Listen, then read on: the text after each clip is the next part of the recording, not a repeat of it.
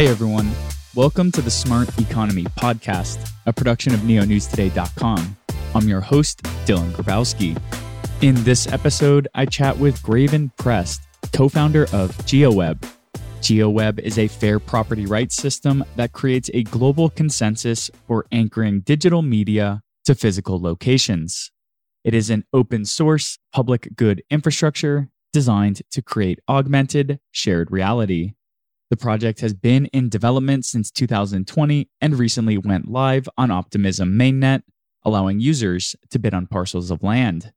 In this conversation, Graven and I talk about non-technical roles in tech-oriented startups, how local blockchain communities can empower new industry entrants, GitCoin grants rounds, the melding of information sharing and open geospatial networks, how GeoWeb intends to evolve over time, use cases for the platform, and much more.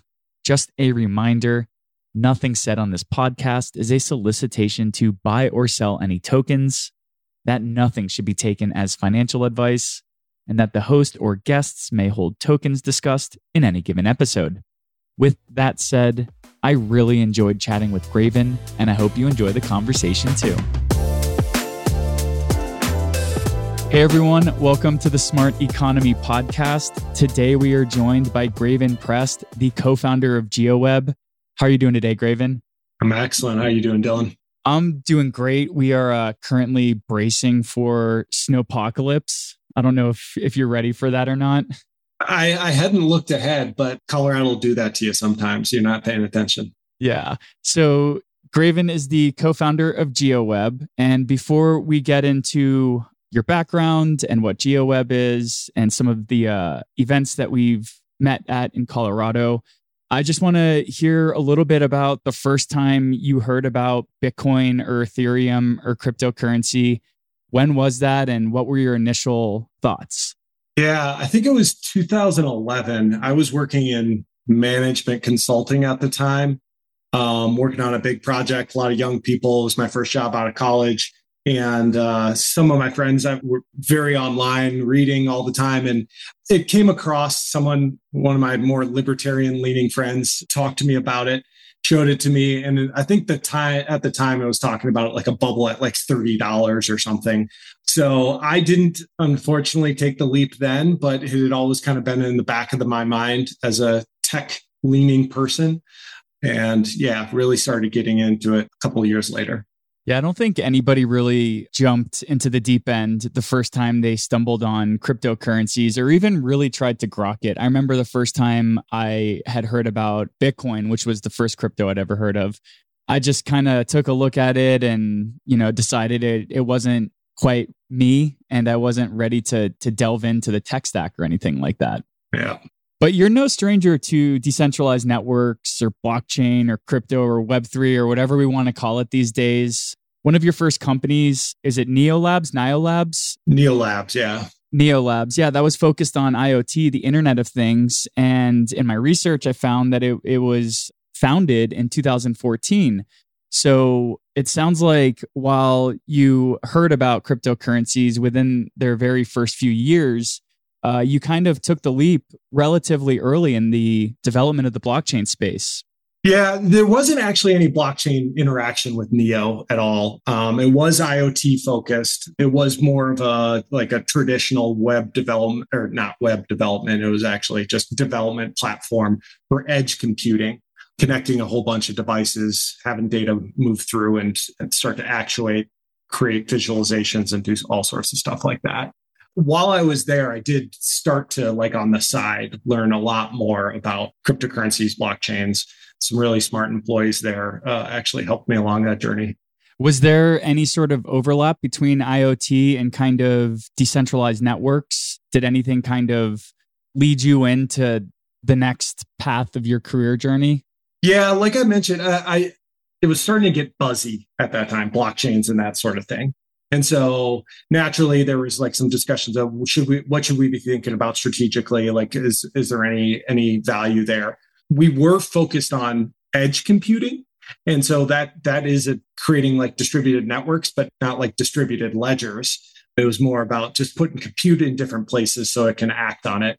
And so while we started looking at blockchain and those sorts of things from like a strategic perspective there, that's actually where I started to like really grok what the value was and what it could be. It didn't necessarily fit with our angle at that time, but it planted the seed for me to come back to later. Yeah, because 2014 was still kind of Ethereum's white paper era. It hadn't really launched, let alone had smart contract platform become a word that is ubiquitous and synonymous with cryptocurrency networks today. Yeah, for sure. Yeah, it was the early stages, and I'm not a developer either. So it's like there were some hurdles to getting into it. I think people started to, well, maybe they listened to other people that they trusted and said, oh, yes, there's a there. But I don't think people had really, well, definitely hadn't executed it yet. But even in like the idea phases, people were still just, what does this even mean? What's it going to do? Yeah. And I myself am not a developer either. So I'm always curious to speak with folks who are in the Web3 space. That's what we'll call it today. So what have kind of been your roles at these very technical sounding companies that you've worked for, you yourself not being like a quote unquote technical person? Yeah. Once I made the leap into like startup land, well, I guess I'll start. Mostly I've been developer adjacent, working at the intersection between what the business logic and maybe the client needs, and then translating and retranslating back and forth between developers and engineers and the client. So I've managed those sorts of teams. I started that with my history in consulting. And then as I got into the startup world, it was jack of all trades sort of thing, doing whatever was necessary. But I've always enjoyed working on the technical side, being engaged with the product. And I guess as I left consulting, one of the driving forces there was of ownership of a product long term. And so that's really continued into my journey in Web3. I just tried to learn as much as possible. I've gotten a little bit more and more technical as the years have gone on, but really always, I think where I can add value is on kind of the system side, understanding maybe how the pieces fit together, maybe not the exact code, but what are those implications and how do we actually design that system to do cool things? Right on. So we met at a Cryptorado community meetup, and I like to take every opportunity I can, not just on the Smart Economy podcast, but when chatting with anyone in the blockchain and crypto space to kind of share the merits of the Colorado blockchain community, hashtag Shill Colorado. So when did you get involved with local community groups here in Colorado? And what's sort of your role with any of the groups that you participate in? Yeah, so I probably attended like a first blockchain meetup, and it would have been Cryptorado, maybe in like 2018 or something like that. But in 2019, when I left the previous startup and I knew that I wanted to go full time into the Web3 blockchain world, I started going to the Cryptorado meetups consistently. And that was a big part of my on-ramp to the world. Like I mentioned, not a developer. There's always kind of that in the back of mind, like, how am I going to get a job? How am I going to do anything if I can't code? But by going to Cryptorado meetings and listening, absorbing information, meeting other people, hearing about stuff, just naturally start to build up confidence and a knowledge base where, as a non-developer, hopefully I can contribute in interesting ways. And so I'm deeply grateful to Dan Shields and all the people that have put in volunteer time for Cryptorado, because it's a big part of my story. And so when we came out of the pandemic, after we were still doing virtual meetups and stuff, but obviously not the same. Myself and another Cryptorado member, Taylor Kendall, decided we wanted to start meeting up for beers again. This is sort of happy hour. And we're both in the Web3 space. We're like, why not turn this into a Cryptorado event, open up the doors? And people started showing up again. People were excited to get back out into the world. And so continue to do that every other Thursday. Meet up, have some good beers at Seedstock. Shout out to them for being great hosts and putting up with all the crypto nerds that come in and take over. And then also in being a Denver resident, ETH Denver has been in my backyard, and extremely lucky. And for that has also been a part of my on-ramp to full-time crypto. And last year, started volunteering as a steward for ETH Denver as well, trying to pay it forward, create educational content, was focused on Biddle Week. We'll be doing something similar this year. Yeah, shout out to Dan, shout out to Taylor. I love Seedstock. It's not too far from where I rest my head.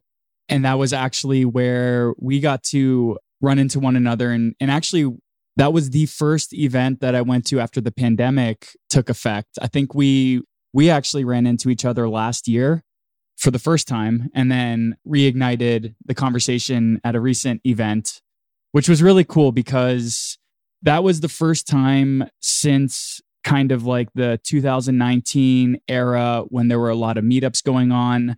That was the first event that I'd seen like 30 plus people at, which was really cool. It kind of felt like at last month's event, like we're back. People are interested. A lot of familiar faces stuck around. A lot of new faces were showing up, and they were asking really engaging questions, and they were really interested in the space and the various different asset classes within crypto.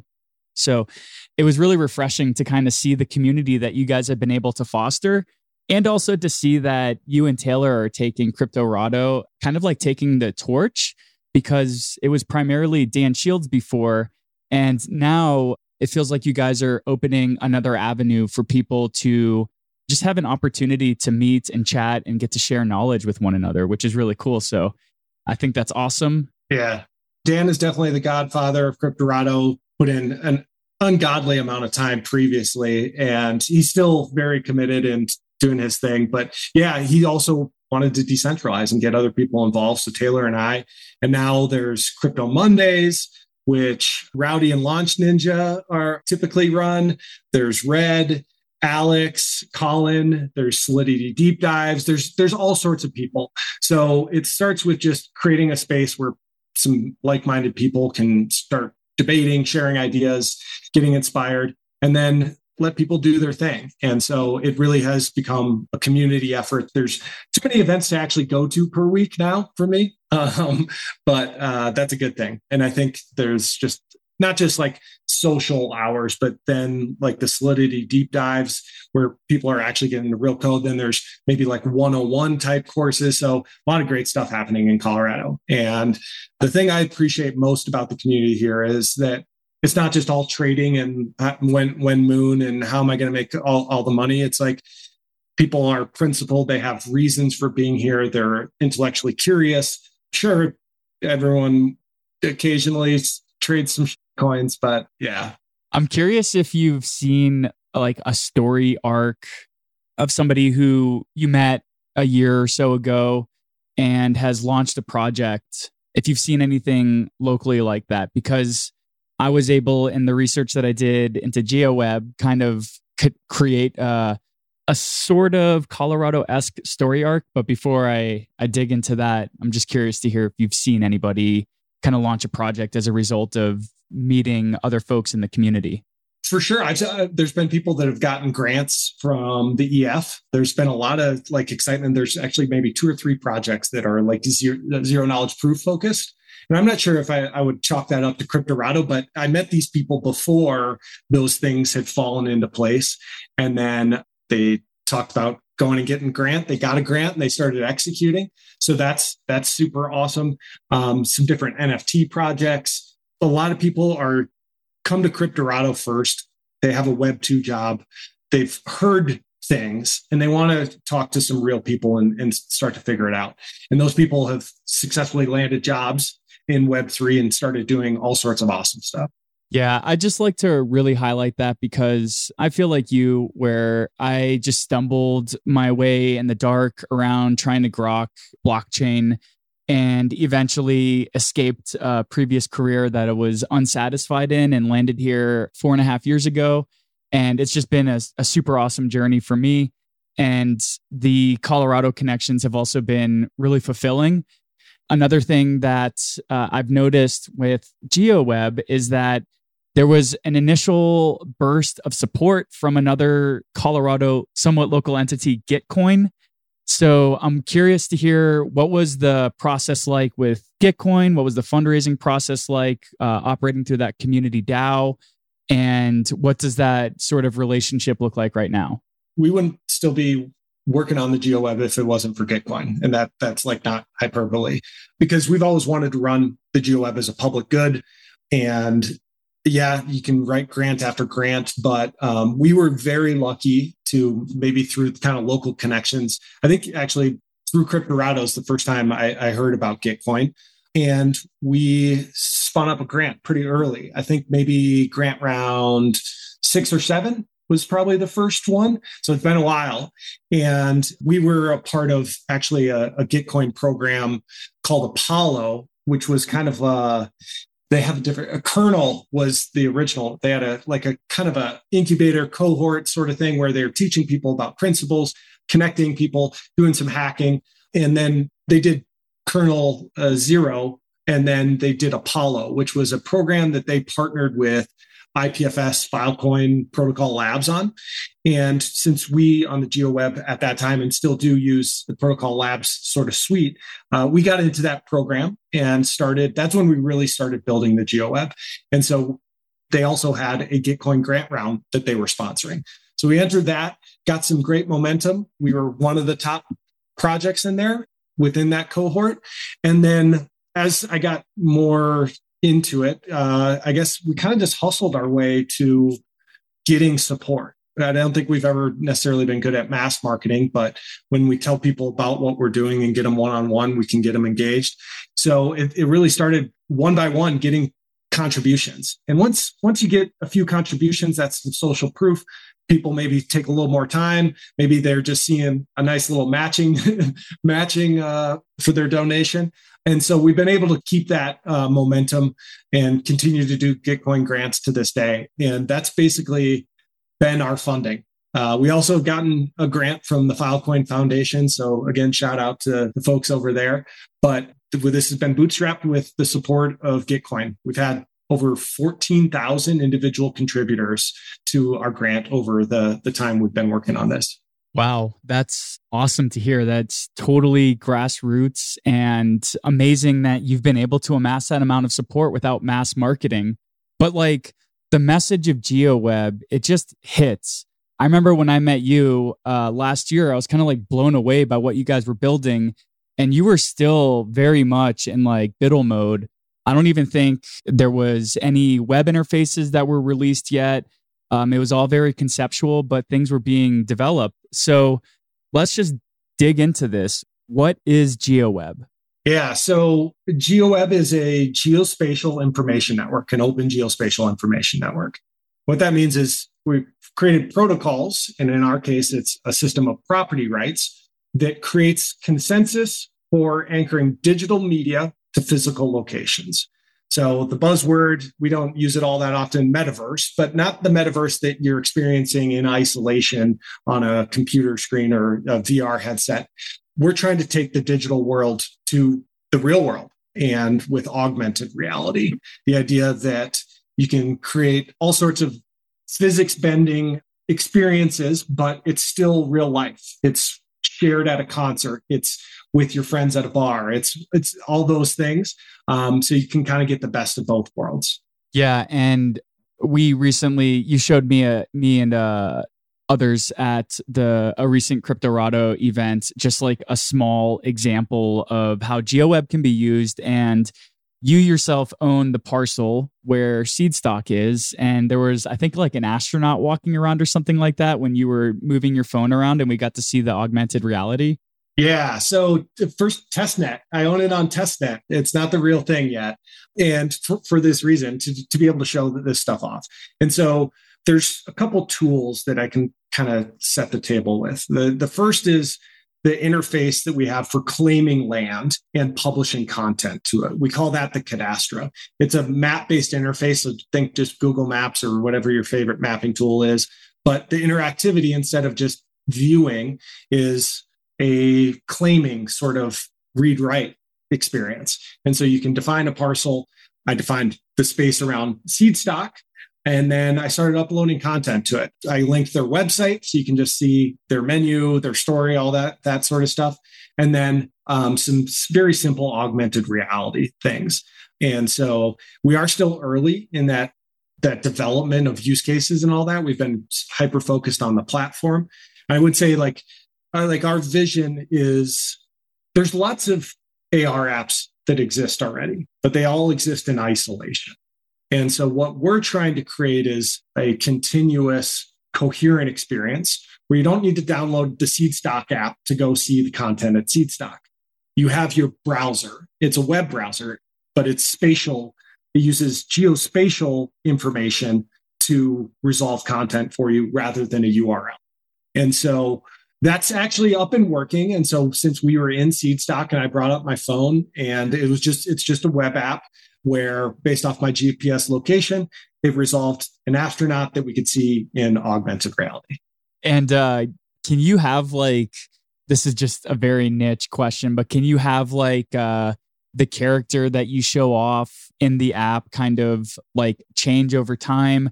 So if I'm at a bar, can my character start to maybe get a little more buzzed over time? Or if I'm at a gym, can my character start to get buff over time, the more I visit that location? Yeah, sure. The possibilities are endless. Just like the web, we take a lot of inspiration from our architecture from the web. So what can a web page be? It can be business, it can be fun, it can be dynamic, it can be static, read, write, whatever. Basically, the GeoWeb's property right system is kind of like a DNS, but for the real world. So what you choose to link off of that is only limited by your imagination. And then obviously the hardware to actually pull some of these things off. And then the consensus around the protocols and the linking. But yeah, you could have dynamic content, you can have interactive content. But the main thing we want to create is this consensus that when you and I are in a shared place together, we're not living in our own digital worlds. We're not buried in our algorithmic feed. We can see the object changing to whatever it is, whatever the rules are set up to be. Yeah, and maybe an example of this would be if we're both, we don't know each other, but we're both at a taco shop and an item on a menu runs out, then we can be part of GeoWeb and that menu can be updated in real time to let us both know that that's not on the table anymore for us to eat. So that's a really cool sort of use case. I know that you've already readily mentioned that this is very early days, but what are some other use cases that you envision companies or people using GeoWeb for? Yeah, there's a couple different threads that I'll talk about. I think the first one is a lot of new tech, the use cases start in entertainment for various reasons. But so on the GeoWeb, I think a lot of things will start with NFT display, augmented reality, sculptures, and that sort of thing, where for various technical reasons, we can put it out there, but it's not mission critical, right? And people can still enjoy and get a lot of value from it. We could see that really taking off in the event space, whether it's concerts, conferences, or sporting events, anything like that, where you have a large mass of people where they're there to be entertained for the most part and discover new information. And so it could be a shared experience at a stadium, or it could be at Eat Denver, where someone doesn't really know where they're going. They're willing to explore, but content discovery is difficult if you don't know, if you're in a new place. And so we really think that if the GeoWeb can become a default like that, then no matter what conference you go to, no matter if you're walking down the street, you can discover information. And that can actually not just be entertainment, as you mentioned, with restaurants and menus and that sort of thing. Just pure data. It doesn't need to be fancy. It doesn't need to be visually stunning. It can just be a menu, a PDF, a dashboard. It could be as you go to a transit system place, you could see the schedule of the buses or the trains or whatever, if there's changes there. And really what this ends up starting to become in that sense is, instead of building displays that require physical installation, construction materials, we can start to replace those with purely vapor, right? It's just the bits. And obviously you need to be wearing a device, but we believe the long-term trends are in that. So you can start replace the atoms of the world with bits and bytes that are displayed in your personal display, but still shared with everyone else. Yeah, and you're already looking maybe like 5-10 years in the future when everybody's wearing glasses that will use augmented reality. But today we can kind of use our phone. So like, would a good example of like how I, as someone who's listening to this, and maybe I want to use GeoWeb not as a business, but for personal use, could I purchase the lot of land where I live? And then when people come to visit me, I can have them, I can put like NFTs on geo coordinates like my wall.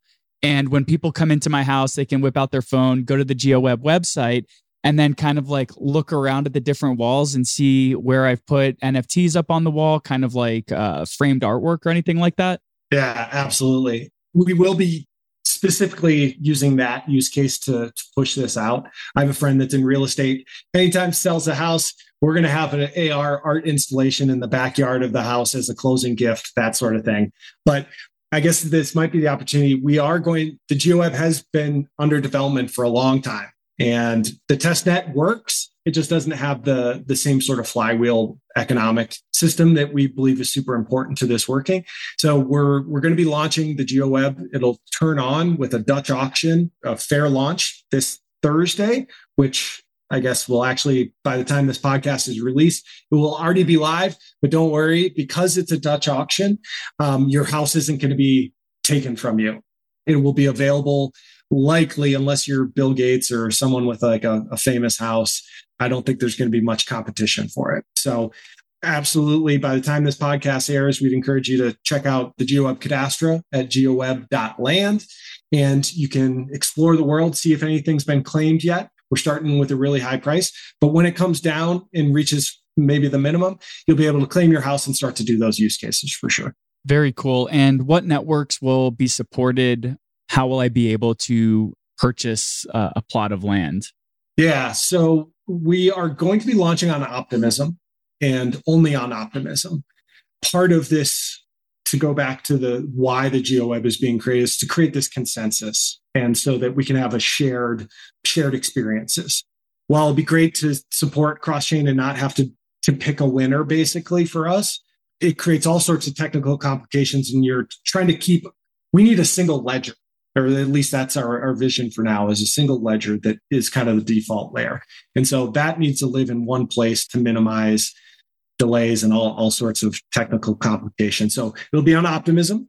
Our land parcels, I should kind of get into a little bit about the economic model at this point, is instead of just selling off the world with the property rights that we're used to, where you own something and no one can force you to sell it and you hold it forever, we use a system called partial common ownership. And it's a free market that has some rules that help make it more efficient, especially on the allocation of scarce resources, and create what we think can be a flywheel for public goods. So how GeoWeb parcels work is you can claim a parcel anywhere in the world, user defined, can't overlap. And there's some other limitations given the current state of blockchains. But basically, when you claim a parcel, you have to set a for sale price that is callable.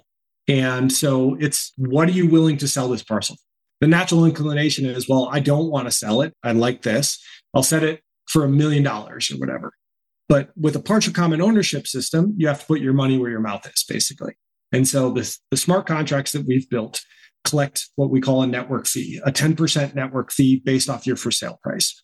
And so that creates a nice balancing incentive where people can't just claim something and hold it forever if there's competition for it. And immediately people think of, well, that sounds really bad for me. But like, if you just hold off on jumping to conclusions, I think there's a reason for this, and everything in balance ends up working out. And so, yeah, we're the Web3 nerds right now. We're trying to build this system, and we're all like super into this sort of thing. There's billions of people that aren't here yet. And if we're going to bootstrap a global network that everyone uses, we need to acknowledge the future people that want to adopt this too. And so under a traditional private property rights system, and there are blockchain-based systems that do this, where they sell real world land. Basically, it creates incentives for people to squat on it. Everyone starts claiming up sports stadiums, Times Square, Eiffel Tower, all those sorts of things. And those will be attractive places on the GeoWeb too. But since we're in Denver, we'll say Empower Field, I think it is now. If some random person claims Empower Field and the Denver Broncos say, hey, we want to start doing this metaverse AR thing, we want to buy your land. That person is going to say, yeah, 10 million or whatever the ridiculous ask that they can make, because they have monopoly property rights over that object. And so basically the Broncos are going to say, yeah, never mind. We'll just go build our own siloed app and we'll create our experience, and we're not going to pay you $10 million for it. And so you need things in balance. Obviously, the Broncos Stadium will be valuable on the GeoWeb, but you can't just raise it through the roof. And for every dollar that you raise the price, or in our case, ETH that you raise the price every way, there's a cost associated to that. And so it creates a much more efficient market and gets rid of the squatters problem. And in the meantime, the incentives for the person that are holding land and valuing it high they need to justify their cash outlay. They have a cash outflow going to these network fees. So they want to use it for something productive. Squatters don't care. It's just an empty parcel of land that they're hoping to sell to the greater fool. On the GeoWeb, you constantly need to keep things in balance. And so that actually creates a better experience that actually would attract. Hey, if I go to the GeoWeb world layer, there's actual useful content because these people are trying to do stuff. They're trying to create value with their land because they have a cash outflow. And so that can help start the network effect that we need to bootstrap a global network where everyone kind of comes together. And yeah, it's not in isolation. Maybe I would rather own something outright, but when it all comes together, it can be a net positive for each one of us. And I'll give shout out to so many inspiration like GitCoin and like the public goods. And the reason we chose optimism is because we believe these things can be a positive sum game. All the money collected through these network fees goes towards funding more public goods. And that can also help accelerate this flywheel. Yeah. So let me just make sure I understood correctly. So if I purchase Empower Lands plots and I just say, all right, Broncos, I'm going to charge you $10 million to buy this from me. Does that mean that the 10% stake, I need to put up $1 million worth of ETH in order to be able to say that's what I'm going to charge? That's a good question. And this is one of the reasons why the GeoWeb has taken a while. We were waiting for the L2 ecosystem to evolve, but we also changed how network fees were paid. Initially, like super constrained gas, we were doing a deposit system that would, like you said, you'd have to put, I think we originally said like it was on claim, you had to put a year's worth of network fees in there, but that's really capital inefficient. And then the smart contracts would keep track of when that year was up and you could add money at any time. We actually moved to a system of streaming payments through a protocol called Superfluid. The great team there, super excited about that. But basically in our new system, you start a stream. That's the way to conceptualize it of payments. So you're paying per second for your network fees. It adds up to 10% per year, but it's on a per second basis. And the great thing with Superfluid is it's composable with all sorts of other things. We could have maybe built a system like this for ourselves. That's kind of what a deposit-based system is. But this allows you to just, as long as you keep it's called a super token, a wrapped version of most assets. So we wrap ETH into ETHX. And as long as you keep ETHX in your wallet, and it's kind of like a checking account. It can be used for multiple things. As long as you keep that balance above zero, your streams are going to continue to be valid and you're going to be paying your network fees. If you reach zero, there are some buffers and some incentives out there for bots to close your stream. And in our case, your land parcel would go into a foreclosure process, basically. That's really interesting. So then the game theory is to reduce the squatting on a ridiculous price that you kind of use an economic incentive for somebody to fairly value the plot of land that they purchased. So I'm not going to charge $10 million for the plot of the Broncos stadium because I'll have to pay over the year $1 million in fees. But at the same time, I also don't want to charge $1 because somebody can come and purchase that off of me. Yeah. So the ideas from this, there's kind of a long history of economic thought around, like it probably started with Henry George and land taxes.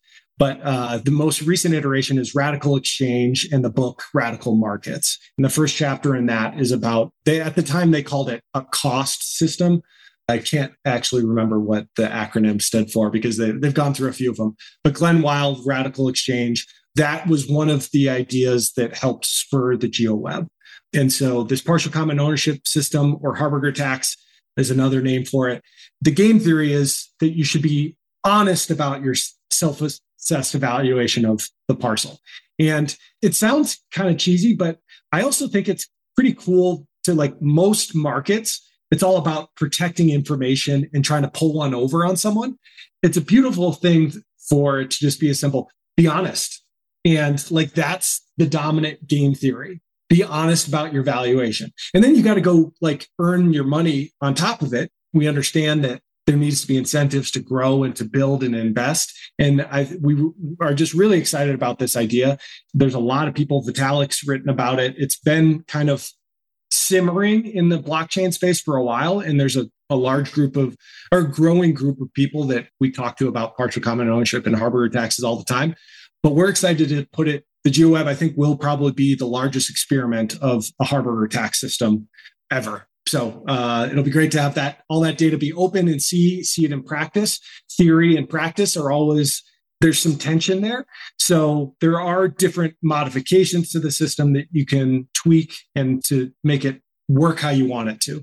And so that's where governance of the GeoWeb comes in. We've put a lot of thought into the first implementation, but there can be tweaks along the way to produce the results we want. That's such a fascinating concept. So I understand from like the game theory perspective how to keep people honest in the valuations of their land. But how do I, as a parcel owner, derive some sort of yield from owning this parcel? Yield to me sounds like a passive income, right? I think part of it is a lot of crypto has been passive, right? You buy a coin, it goes up, you didn't have to do anything.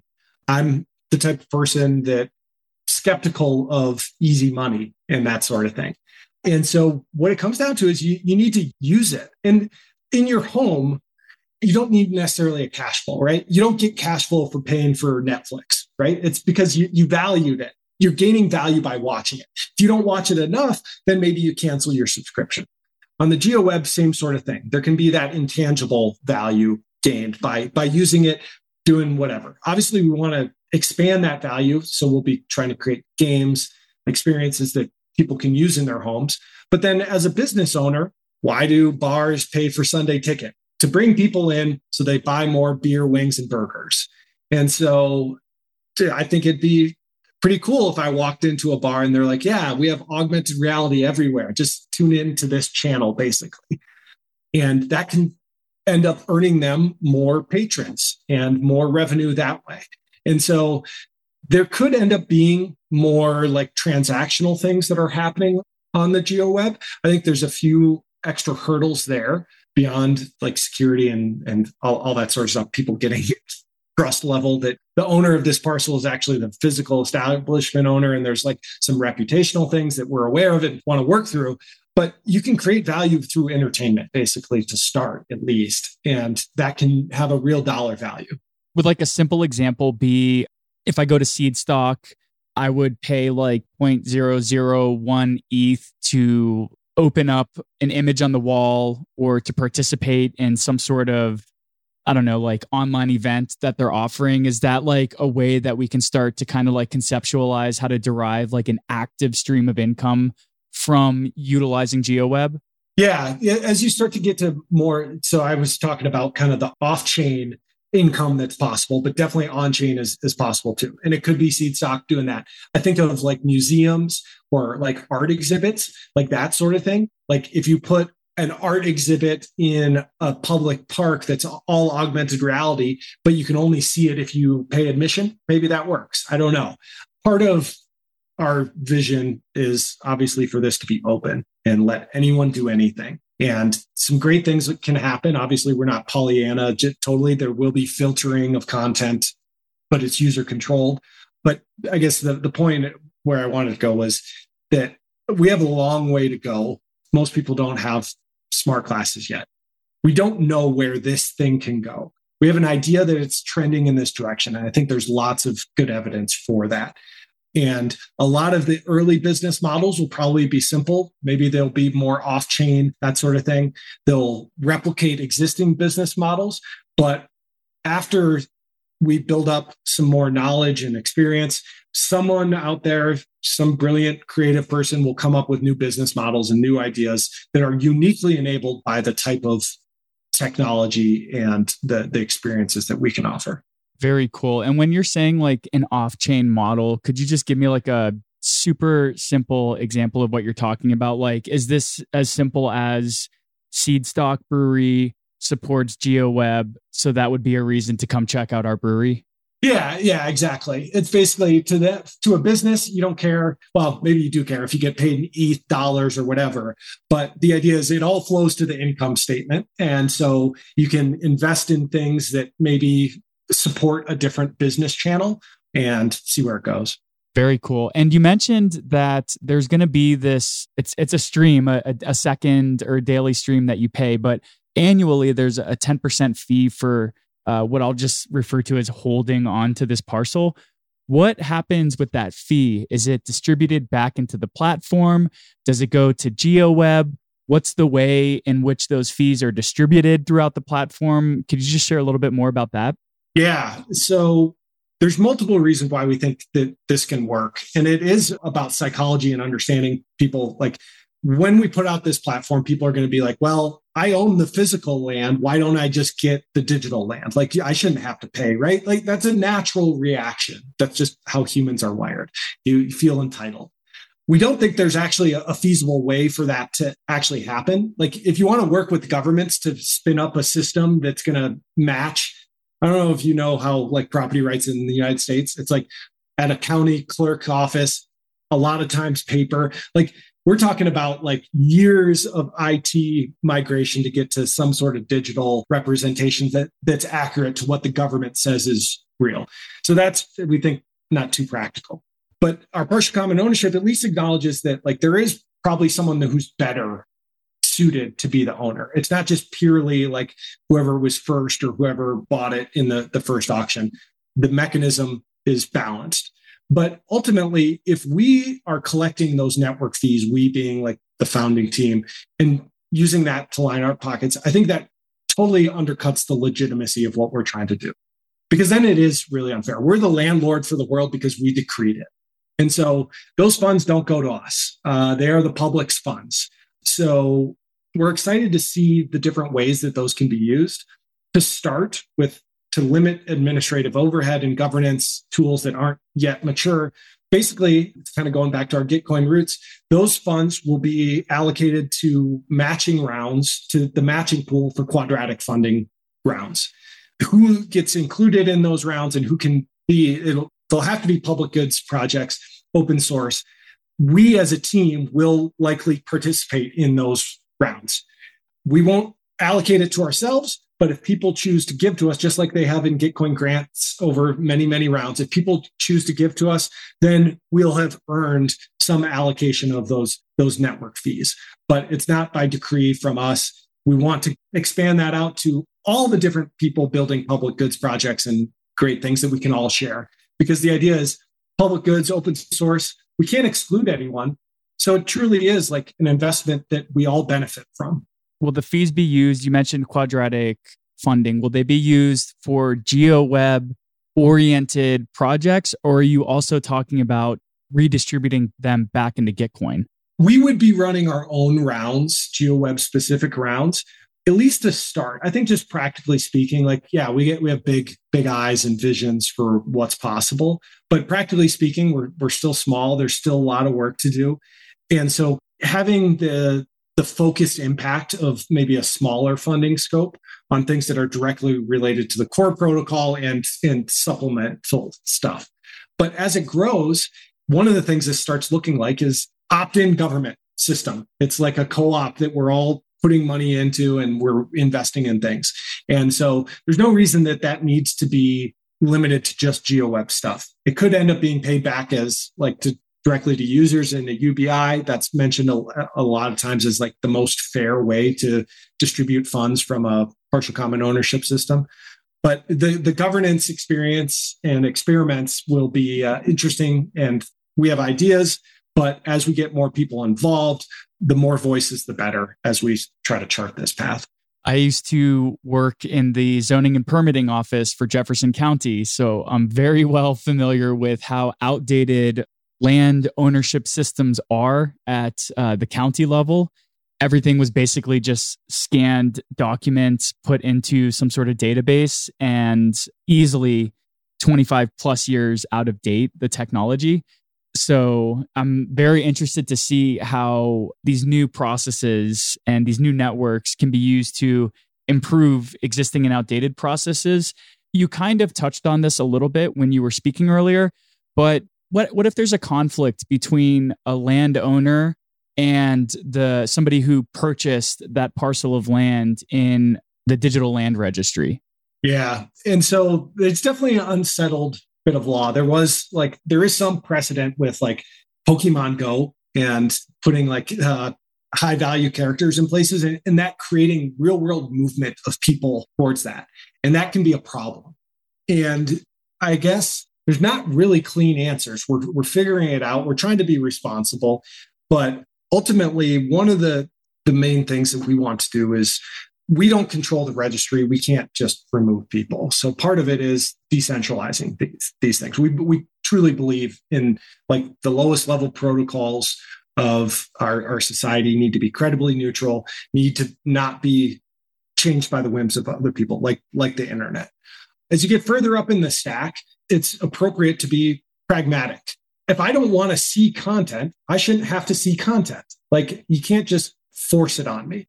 And so what we believe that there's part of the design at the lowest level protocols is exposing information for people to make informed decisions about what they do and don't want to see. People will create their own algorithms, their own whatever. And so in our world, we have the digital land registry, and that's more or less decentralized. No one can change what's there. But the way you interact with that is what we call a spatial browser. You saw the first one that we built at Seedstock, but we don't have a monopoly on that. We want lots of spatial browsers to be built. Think of it like the web browser. Chrome, that has like a large portion, but there's Brave, there's Chromium based, and Firefox and Internet Explorer, Internet Edge, whatever it is. But those can compete. And in our world, if we expose the right information, each one of those browsers can offer their customers different experiences, and hopefully ones that have like a strong input from the user of like, I only want to see stuff from publishers above this reputation score or whatever that is. We also think like the type of content, we can start to enforce things like you have to trying to figure out like crypto economic ways to get people to be honest about like, am I showing an ad or am I showing a piece of entertainment? And sometimes the line is blurry, but there are, I think, different categories of content that you could start to enforce. And if a publisher is not honest about it's clearly an ad and they said it was educational material and therefore like their reputation goes down. We want to try to create those sorts of things to minimize the negative impacts that like could pop up between a physical landowner and a hypothetical digital one. Very cool. And when I purchase a plot of land, where is that information stored? Is it stored on chain? Is it stored in IPFS? What's kind of the back-end solution look like for that?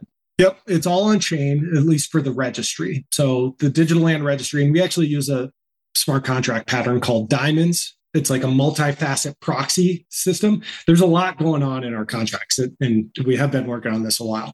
But basically, it's like a 721 NFT. It is a 721 NFT with some modifications about how it's transferred mostly. And then there's some metadata associated to it of where in the world is this. We actually created a grid system, a custom grid system that's really easy to, I guess it's optimized for EVM storage. And confirmation that parcel doesn't intersect.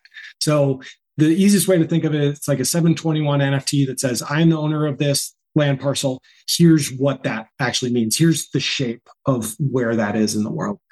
The content is linked through IPFS and another protocol called Ceramic. And so content isn't as like mission critical. And so we thought it made a lot of sense to move that off chain, but still use Web3 technology to make sure that it's peer-to-peer in the long run. And there's also just other philosophical things there.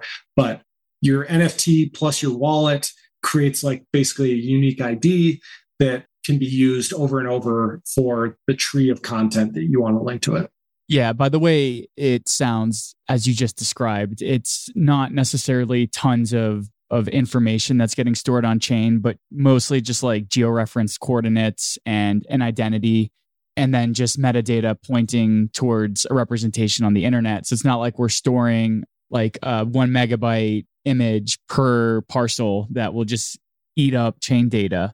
Something that's really cool when you're purchasing plots of land as it stands right now, you can like select one square and then kind of like highlight and drag, and there's multiple squares. So maybe like Empower Stadium will have like, I don't know, maybe 100 squares. So does this open up an opportunity for people to own different parcels of a stadium?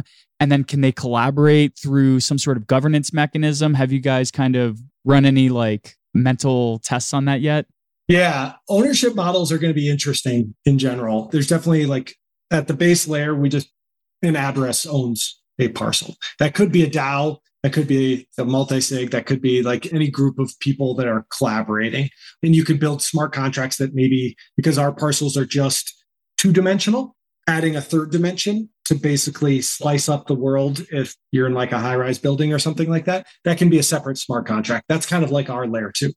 In practical, the limitations on land parcel claims are kind of twofold. There's some technical reasons, and then there's also some like market reasons that we limited basically only claims to rectangles so far. We did want people to be able to roughly to claim there, because like the world is irregular and there's all sorts of different sizes. And so we didn't want to just do like, you can buy this hexagon and this hexagon. We wanted it to be a cohesive thing.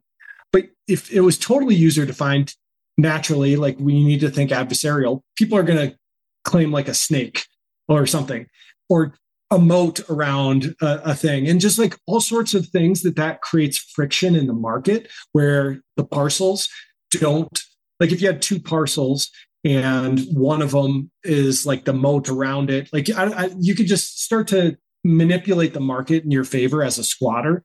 And so we wanted to keep it simple. And also, like, we're using a full Web3 stack. Each one of those coordinate grids squares is, I believe it's about 20 square meters right now at the equator. So large, a parcel of like the size of the Broncos Stadium is like thousands of parcels. And if you had to query each one of those through, we use the graph, it's actually, and we used to do that, and it was just really slow and painful. But you can define a square much easier than like a series of 1,000 squares. And so those are kind of the reasons. We do think it'll evolve over time. The holy grail for us is long-term is like arbitrary polygons being drawn. There's some cool groups that we've gotten to know in the space that are working on ways to do that. It's just not there yet. Our contracts are upgradable. And so by doing it as squares or rectangles first, not squares, that provides us an easier transition to polygons, because rectangles are polygons and it's a lot easier to define those. Cool. So by the time people hear this episode, the auctioning process will be live. What are some other things on the roadmap that you're really excited about?